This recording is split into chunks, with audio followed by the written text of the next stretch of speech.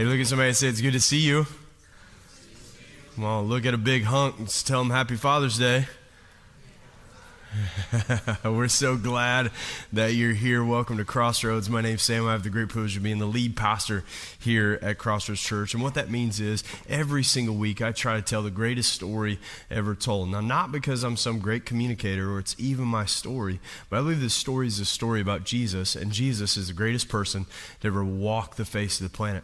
I actually believe he's more than just a person. I believe he's God in the flesh. And so if you've ever asked the question, what is God like? You don't have to look any further than the person of Jesus. And we believe the Bible is this story about Jesus. We say this around here. We say it's all about Jesus. We wrote it on the wall. If you need some help, don't worry, Lompoc campus. We're going to get it on the wall. And so we're so glad you're joining us, whether you're here in Buellton or in our Lompoc campus. Maybe you didn't know, if you're here today, there's a crowd of people in Lompoc who is meeting right now watching this live, and we're so glad that you're there. So whether you're in the room here, you're at the Lompoc campus, you can slip up your hand if you need a Bible.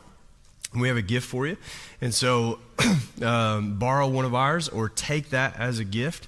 And every time you read the Bible, you get to meet with Jesus. Amen?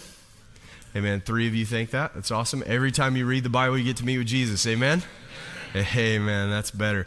Hey, so turn in your Bible. We've been in a series for the past couple of weeks in the book of Titus. And so if you start in the right, turn left, you'll find it much faster, and I'm going to attempt to finish the third part of a sermon I tried to preach 3 weeks ago, and so I want you to turn to chapter 1, starting in verse 9, and you can say amen when you're there.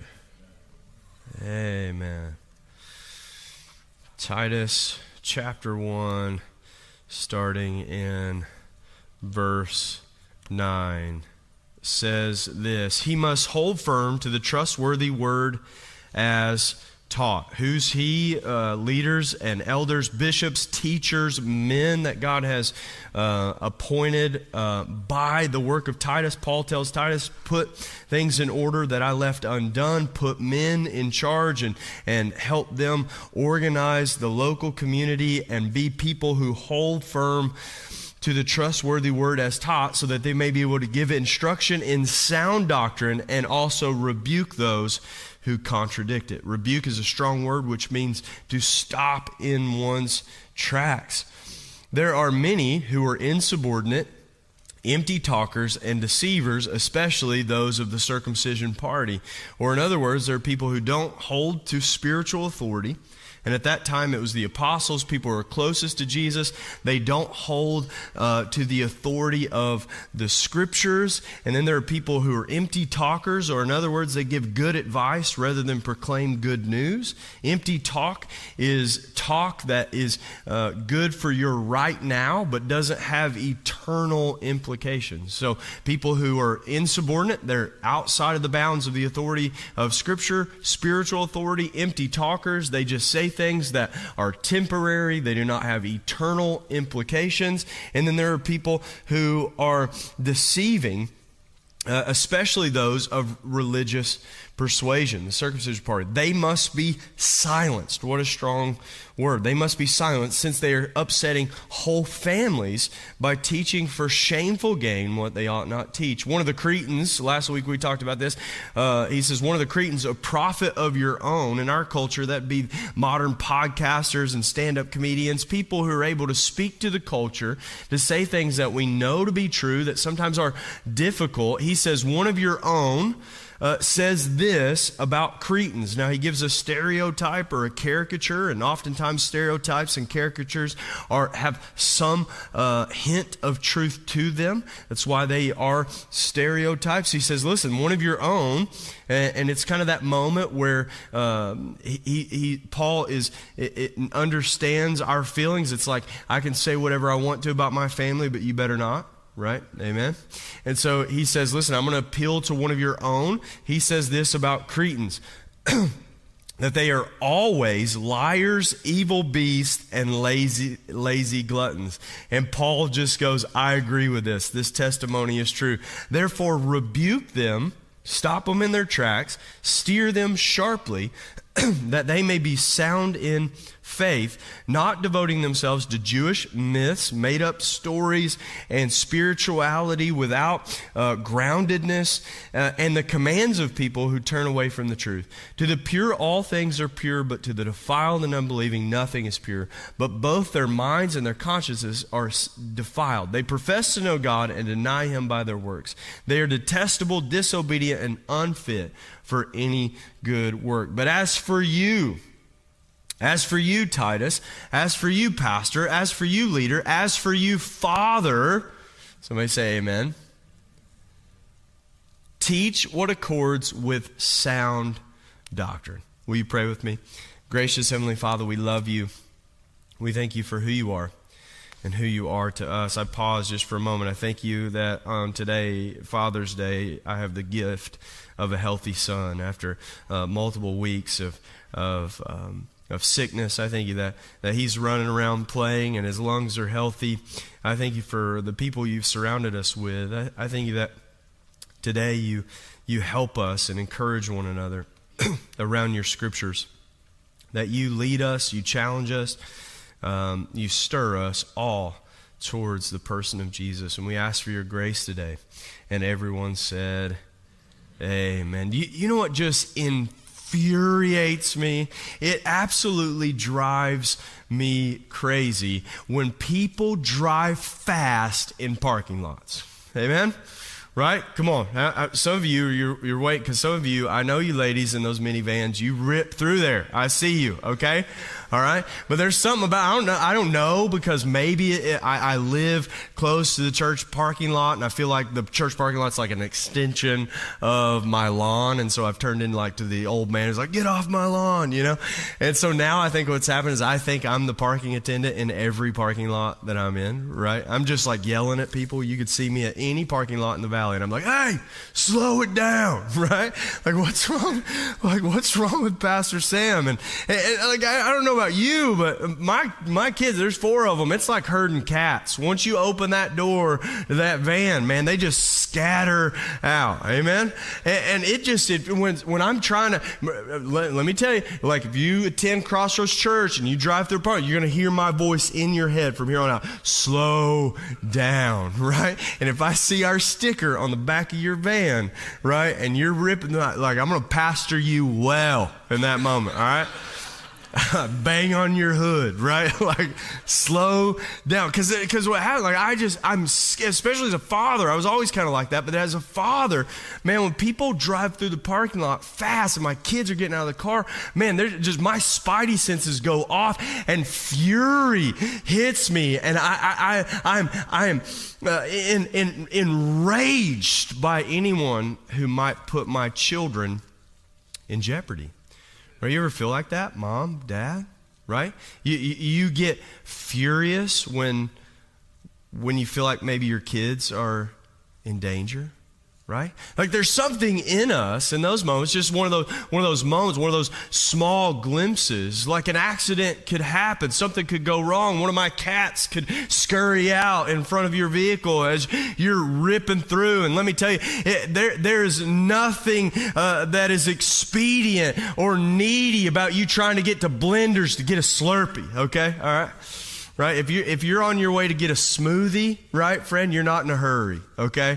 All right? When you're like, hey, man, I'm in a hurry. You're not in a hurry, okay? There's nothing going on in your life that it's important right now. You're getting a smoothie, okay? So the reality is like when I feel like my kids are in danger, man, I go into a fury. There's something about a father's fury. See, I think we can identify with that. I think we can identify with something about us as men. And I want to talk to men today. I want to talk to fathers today. And I want to tell you that there are some things in you that our culture and society has frowned upon and told you that very thing is toxic. And you are not meant to be a ferocious father. And I'm here to tell you that the world longs for a ferocious father. The world longs for the fury of a good dad. And see, I think we have to fight against that cultural stream, that norm We have to fight for truth. We have to not just swim easy down the current of culture. And let me just tell you that if you swim easy and like a lazy river, you're in your little inner tube and you're floating down the lazy river of culture, I can tell you that you probably, most likely, are not following Christ if you're easy down the lazy river of culture. Someone say amen to that. If you just easily flow downstream, rather than living in such a way that we live for God in culture, we live for the kingdom culture that is our local community, our house of worship, our families. And we as fathers, that's why Paul tells Titus, listen, go find some men, go find some fathers of good character, not quick-tempered, but thought well of by others. And then he gives them a charge. He says, listen, you're going to have to fight against teachers who are insubordinate to the authority of God, so then their authority is subjective rather than objective truth. It's whatever they think and feel in that moment. That's why he says, don't devote yourself to people who quickly sway from the truth. That one day it's this way and another day it's that way. They're double-minded and, as James would say, unstable in everything that they do. So don't devote yourself to men who flip-flop, who go back and forth, who will not call truth truth, will not identify what is truth, but allows things to be subjective. But will you fight for what is true? So he says, go find some men. I left it undone, but find some men in your community. Set them up in your house of faith and make sure they're good in their household, because how could they ever help the household of faith if their family is in shambles? So find good men of good rapport who will hold firm. In other words, fight to hold to sound teaching. Can I tell you that fighting for truth is indeed that, a fight? Someone say amen to that. We should be empowered. We should be stirred. We go, Pastor Sam, I don't know, all this talk of fighting. See, fathers fight. Fathers fight against lies and for truth. The fight is both ways. I fight to devote myself to the truth, but I also fight to protect my family. He says, listen, there are teachers out there that are going to upset whole families.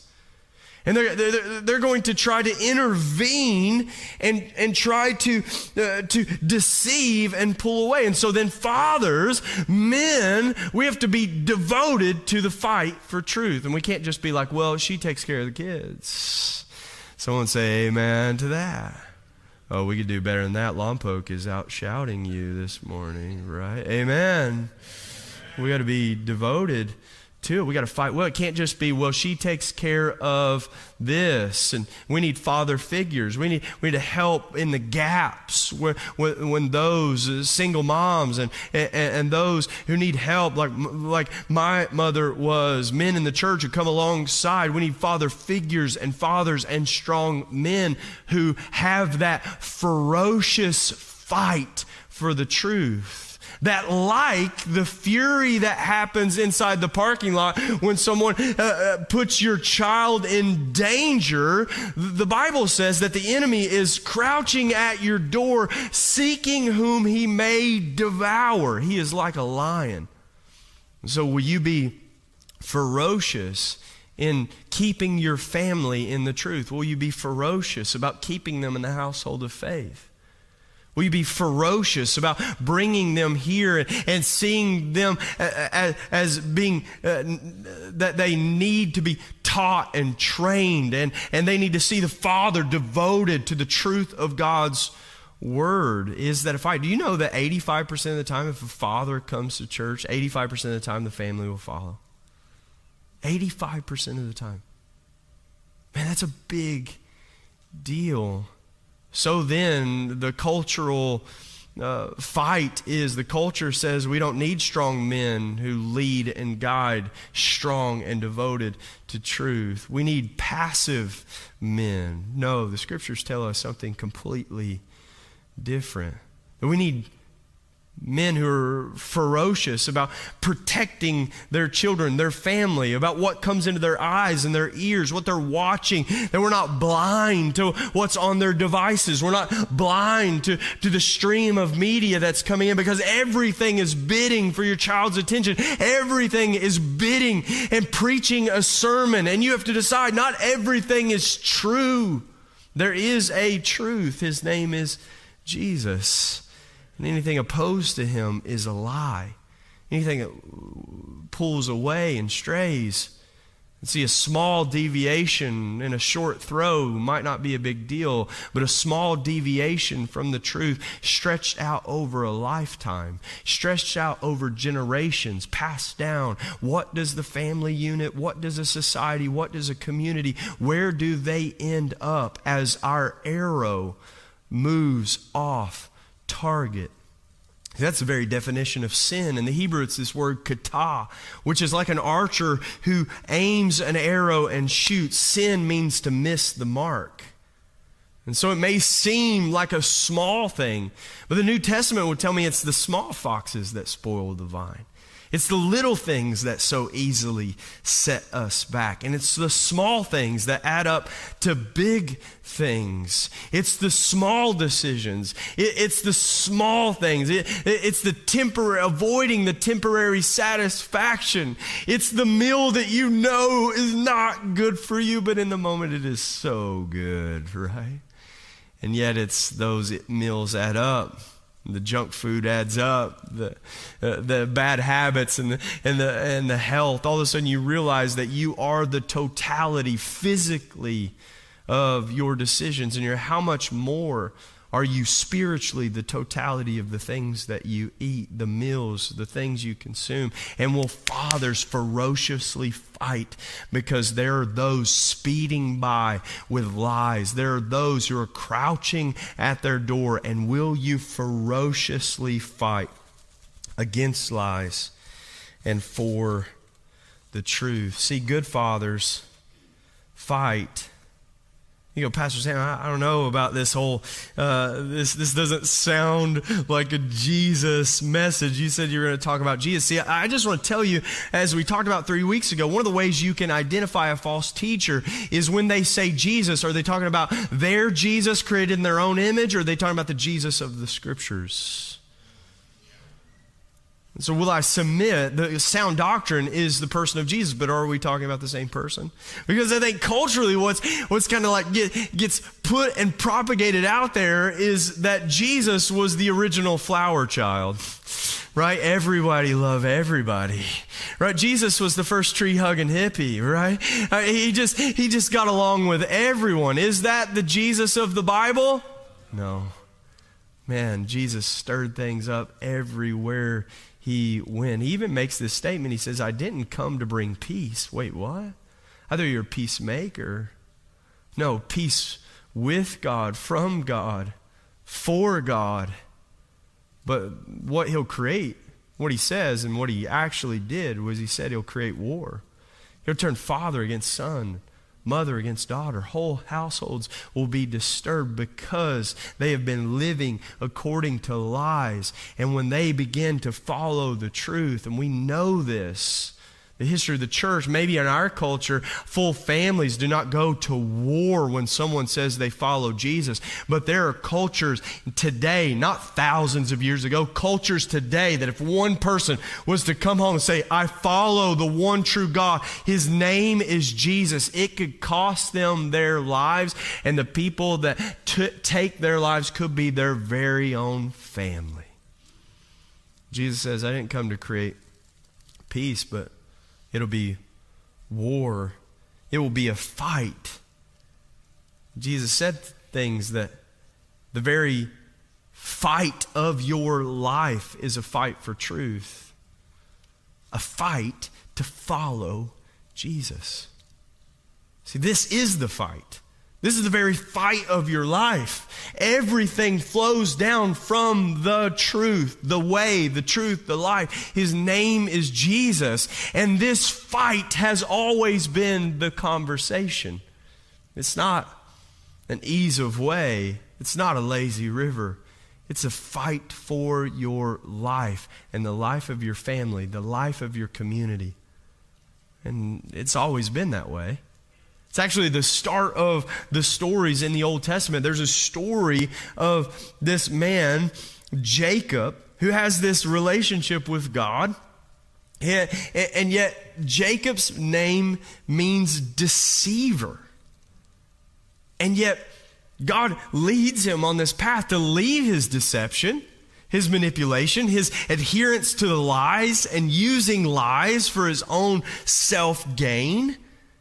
Titus says that there will be teachers, there will be people who lie and deceive and teach what ought not be taught for their own gain. And that was Jacob's life. He was a deceiver, and he taught things. He taught his family. He lived his life in such a way that he was deceptive from the start. And God leads him on this journey. What does that journey lead to him? An actual fight. The Bible says the angel of the Lord came down, and Jacob wrestled with God.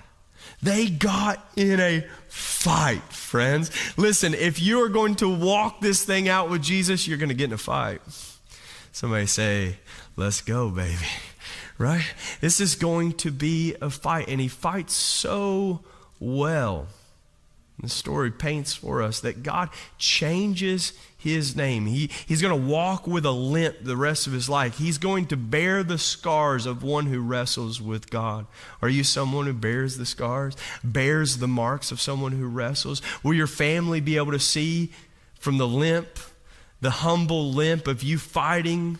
Will they be able to see it? Will there be markers of you wrestling with God? And God changes Jacob's name from Jacob to Israel, which literally means one who wrestles with God. See, this Christian faith is that. It's the fight to follow. It's the fight to move towards truth. It's the fight in yourself. It's the fight with the world around you, that you will be committed and devoted to the way of Jesus. This is the wrestling match. This is the fight. This is the foundation of what we believe. See, it is a fight. And I'm convinced that as we have good men and good fathers in our society who fight well for truth, they don't just believe everything that they read, whatever headline, they don't just share whatever comes in. They're not tossed to and fro by every wind of doctrine, but devoted to sound. When we have that, if we fight well, others will win. Amen. If we fight well, men, our families will win. Our marriages will win. Our children will win. They will be better when we fight for truth. Because we love them, we fight well. See, it is love that fuels fury. It is love that fuels a passion to fight and protect and avenge. And see, I don't know if you realize that there's some things that happen in the world that frustrate us. You ever notice this? Or you ever look around the world and I feel like right now we have this low-grade hum of frustration and anger. Right? Like you sense that. It's just in the room. It's in the building. It's in everything we do. There's this low-grade frustration. I wonder if we were meant to have that.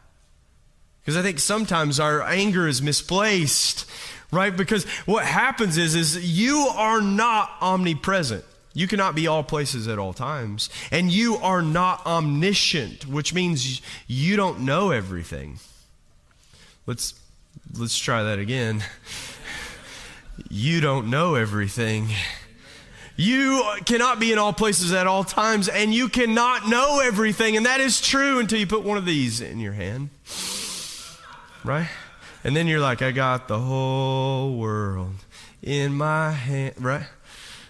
Like that's how we think. What happens? Then we're like, they did what? Where? Can you believe this is happening? Like, Dad, calm down, right? Like, can you believe? Like, Mom, what are you doing? Do you know what's happening over there? Right? Like, let's be honest, right? We get frustrated. And I wonder See, I think that sometimes this is the work of the enemy, that every global problem becomes a local problem. So we know everything about everything.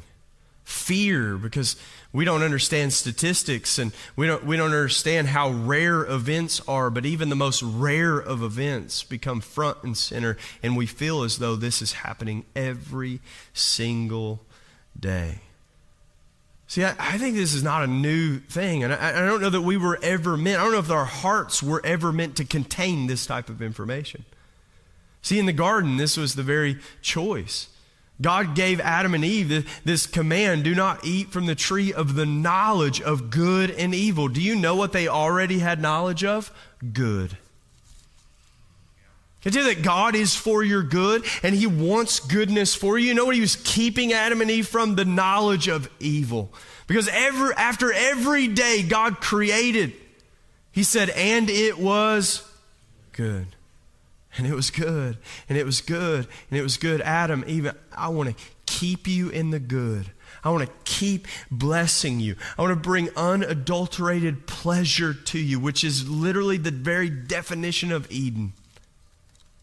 Like, this is for your good. Trust your Father. Trust your Creator. This is for your good. And what is it about human beings being deceived by the enemy? Is he has convinced us that we would love to know the other side of the coin and love to see what is evil. And yet now we have that. We have knowledge of good and evil, and we have almost God-like instantaneous awareness of all that is evil without an outlet. Without an ability to do anything about it. We're just frustrated with no outlet. Low-grade, humming frustration. Feeling like somebody ought to do something about all of this. You ever felt like that? Where someone was due something? See, what I think is something that we can learn from and learn about our Heavenly Father is understanding the fury of our earthly fathers. See, that fury for your kids, that fury to protect, to love, to bring justice, right? Like there's sometimes, like let's be honest, there are some appropriate times for that fury. Some of you need to calm down at AYSO games, okay? They're not going pro, okay, friends? Leave the refs alone, all right? Right, just have a good time, right? T-ball's not the time to be the ferocious dad, okay? That's not the time. Your fury is misplaced, brother. Amen. So like, well, he really wasn't a good ref. Anyways, and yet our fury, although at times leads us astray because it's not completely fueled by the right reasons, that fury can be something that turns toxic. But yet, this fury is an indicator of something that's there by design. It's actually a part of who you are. And it also points to the Creator in whose image you are created in. See, this fury of a father actually helps us understand our Heavenly Father, because here's the reality. The world longs for the fury of our Heavenly Father. It's the reality. And yet there are people who try to misconstrue the fury of our Father. See, there are those, when we talk about teaching sound doctrine, there's a whole doctrine that actually gets moved away, that gets cited. You go, I could never believe in a God who would. And usually, when they say I could never believe in a God who would, and they begin to create the God in their own image, that God is lacking in His ability to deal with the issues and evil of the world. And usually, when someone says, I could never believe in a God who would, after that statement comes, I could never believe in a God who would create a place like hell. Have you ever had a conversation with someone who's skeptical. Maybe they want to believe one side of Christianity. This is the doctrine that they just cannot get down with. But what if I told you that unless there is a place like hell, then God could not be a good father? See, the reality is hell exists, and that's good news. That's good news. And something in us tells us this is. See, hell is the ultimate expression of the fury of a loving Father who brings justice where there has been injustice. And the world longs for this. Don't let the enemy deceive you and make you think that this is not a doctrine that is to be embraced, or that people can't understand this. Even in our secular society, there are those who sing out and cry out for a place like hell. Maybe you're familiar with the Kentucky artist, the famous and wonderful Chris Stapleton. The man who sings like an angel, smokes 3 packs a day. All right, all right, all right. Chris Stapleton, a few months ago, after he released his album, his most recent album, on his album, there's a song on that album that he performed, I think, at the CMA Awards, and he performed it with a black gospel choir who joined him in a symphony of sound, and they began to sing words like, "The devil's gonna watch you burn." Chris Stapleton wrote this song after the Vegas shooter who shot up a country music festival in Vegas a few years back. And he wrote this song as a warning. But he's writing a warning, but he's also writing a declaration of hope that there's actually punishment for evil. And on our national television, we would see Chris Stapleton with a black gospel choir who would sing, and people singing in the crowd words like, "You're going to get your turn. Devil's going to watch you burn." Can you imagine?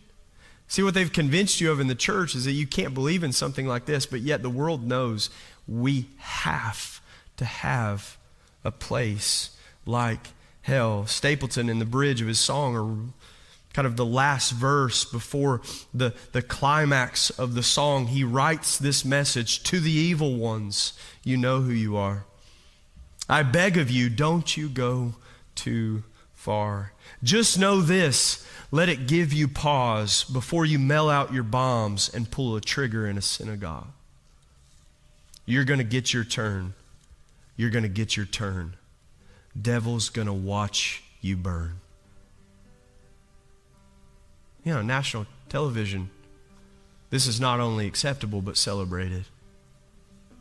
Why? Because they know intrinsically something to be true. Now I'm convinced, growing up in the same part of Eastern Kentucky as Chris Stapleton, I'm sure that Chris grew up in the church. And see, the scriptures have influenced our worldview. And yet the world knows that God could not be good if he did not punish evil. How could he be a good father if he wasn't furious about those who hurt his children? See, what we've experienced over the past few months, the tragedies that have been going around our country, what hope do we have? What justice do we have if there's not a God who is ferocious about his children? See, the reality is there is a place called hell, and it was not prepared for human beings. Matthew 25:41, the king says to his wicked servants who have gone astray, "Depart from me and be thrown into the eternal fire that was prepared for the devil and his demons." See, the reality is hell is not a place that was created for human beings. But there are human beings who will end up there. There are human beings who will decide that their way is better than God's way. And they'll decide to listen to the evil one who deceives and manipulates and leads astray and moves them into the depth, the recesses of hell that is the furthest place from God. Why is hell so bad? Because God is so good and hell is the furthest place from Him. And there will be those, because God loves and He gives free will, there will be those who choose to move away from a loving God, a loving Father, and they will choose to go astray. One theologian says it this way. He says, on that day of judgment, that day, that great and terrible day, the day we will stand before a holy and just God, there will be those whom say to God, Thy will be done. Not my will, Lord. Not my way. I know my way. I know the old me. I know the scheming. I know the lying. I know the manipulating. I know me. Not my will, but your will be done. And there will be those of whom God says to them, Thy will be done. Have it your way. And the result of men who live for themselves, their way, will be the farthest place from God. And they will choose to be in a place that was never prepared for them. See, friends, sometimes when we talk about the doctrine of hell, when we talk about the reality of hell, we think about our unbelieving neighbor and not Hitler or Stalin. See, our scope is too limited. We're too narrow in our perspective. Why? Because you only have your perspective. And you think life's a movie about you, don't you? I'm just the Southern preacher in your movie. And yet, this is a big story. This is a story about a good God and His creation. And His creation who has gone astray. See, God gives free will, and the reality is in created things, there's levels to that evil. See, a dog can only be so good or so bad. A man can be a good man or an evil one. A spiritual being can be an angel devoted to the work of the Creator or the very definition of evil. God has created, and He's given life and love and liberty. And we have the choice. Will we fight to follow? Will we fight to follow? Will we fight to choose His way over our way? Pastor Sam, all this talk of fighting, what about turning the other cheek? Do you know what kind of fight that would be? To have one slap your cheek? You know how hard you'd have to fight to turn the other one? Do you know how hard it is to fight to bridle your tongue when you got something to say? You know how hard it is to give a soft answer? How hard it is to fight to be a man of character? A good father who's like His heavenly Father, slow to anger, abounding in love. See, we long for a place called hell because we long for the justice of God. Because when you look at the evil around the world, you go, God, someone has to do something. 1 Peter says this, God is not slow in the way you and I perceive slowness, but He longs for everyone to repent.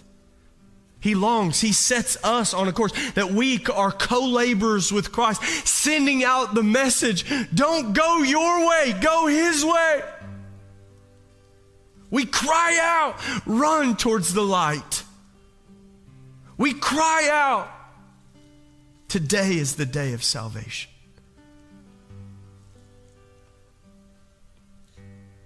Because He longs for people to come and know Him.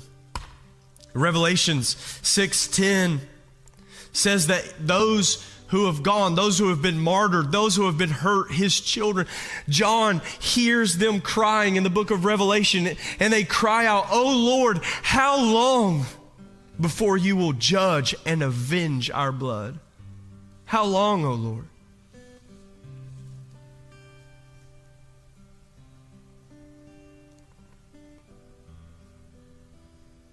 See, it's the Father's ferocious love for His children that someday we cry out. The old psalmist would say, "Maranatha, Maranatha, the Lord come quickly."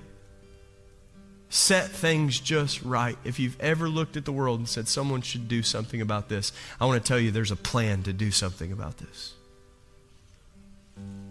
If you've ever said, "God, I want you to fix things," He's got a plan to fix things. And He starts with you and I from the inside out. And He starts in our families, in our homes, in our marriages. And out of that, the light shines into the darkness, and the darkness cannot overcome it. That people will see our good works and glorify God who is in heaven. What is that plan? Fathers who fight. What is that plan? Men and women who fight for the truth. Because here's the reality. The truth will set you free. Fathers, I wrote this statement and then I thought, no, it's got to be both. It has to be, the inverse has to be true as well. I wrote it this way first. Fathers, allow your fury to fuel your love. But the reality is, in order to make sure that I stay on the way of Jesus, fathers, let your love fuel your fury. Be furious about your love for God and His truth, and He'll lead you in a ferocious way that you can love your family and fight well so that others will win. Happy Father's Day. Will you pray with me? Jesus, we love you. I thank you for ferocious fathers who love well. Help us to be ferociously devoted to your house, committed to hearing your word. Let us be ferocious in our pursuit of you, Lord Jesus. Let us fight well that others may win. Let us fight to follow the person of Jesus. Let us fight upstream. Let us create cultures that are counterculture in our home, in our communities, in our houses of worship. Let us not be ashamed of the gospel of Jesus Christ. The good news that we have a ferocious Father that someday will set everything just right. We thank you. We praise you. And let everything we say and do bring glory to you and good to this valley. And everyone said, amen. Will you give Jesus one more hand clap of praise?